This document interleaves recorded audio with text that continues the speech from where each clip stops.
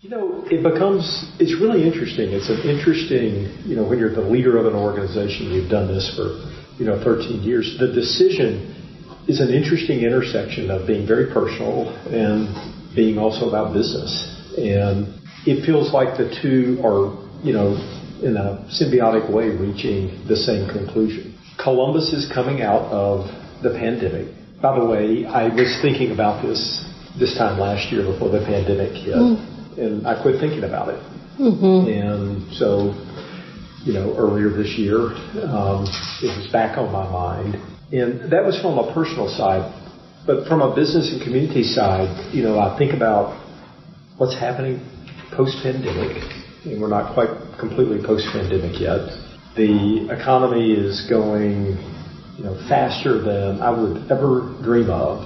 We're needing to build capacity to keep up with everything that's happening from an economic development standpoint. We have a new set of challenges and opportunities, from race to prosperity to the continued growth agenda that we're working on. And I just have this unwavering belief that the next decade is going to blow away the last decade. And I couldn't be more proud of everything that I've done to, in a small way. And I always say that we've all done. So it's me and our community partners and our CEO leaders, our public officials, everything that we've done to transform the city in the last decade. It's unrecognizable from my standpoint. But yet, I also know that the next decade is going to be equally as exciting. But that means number one, we need somebody that's going to do it for a decade. We've got to make sure that we've got the energy and the strategy and the passion.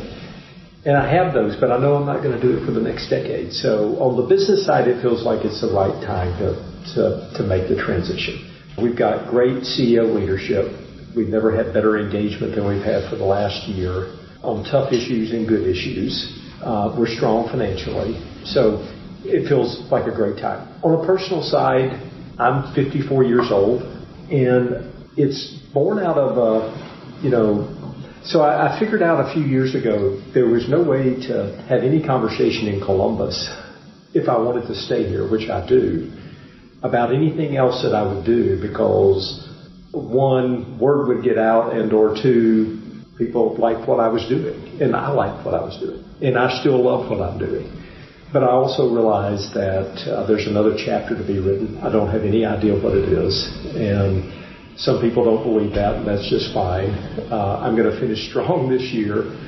Anybody who knows me knows that I'm not going to, peter out in the weeks and months ahead. I'm going to take just a little bit of time off to just digest. I've never done that through multiple big parts of my career. Reflect and have some serious thought about what's next.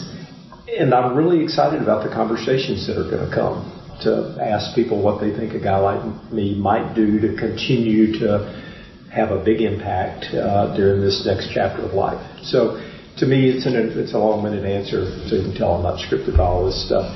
It's a long-winded answer. It's a personal decision that matches up with my judgment from a business standpoint.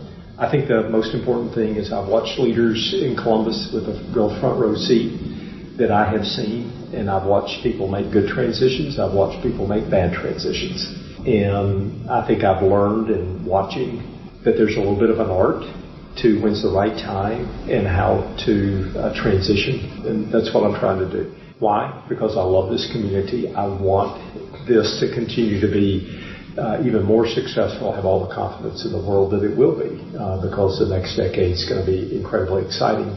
I'll just be participating from a different seat.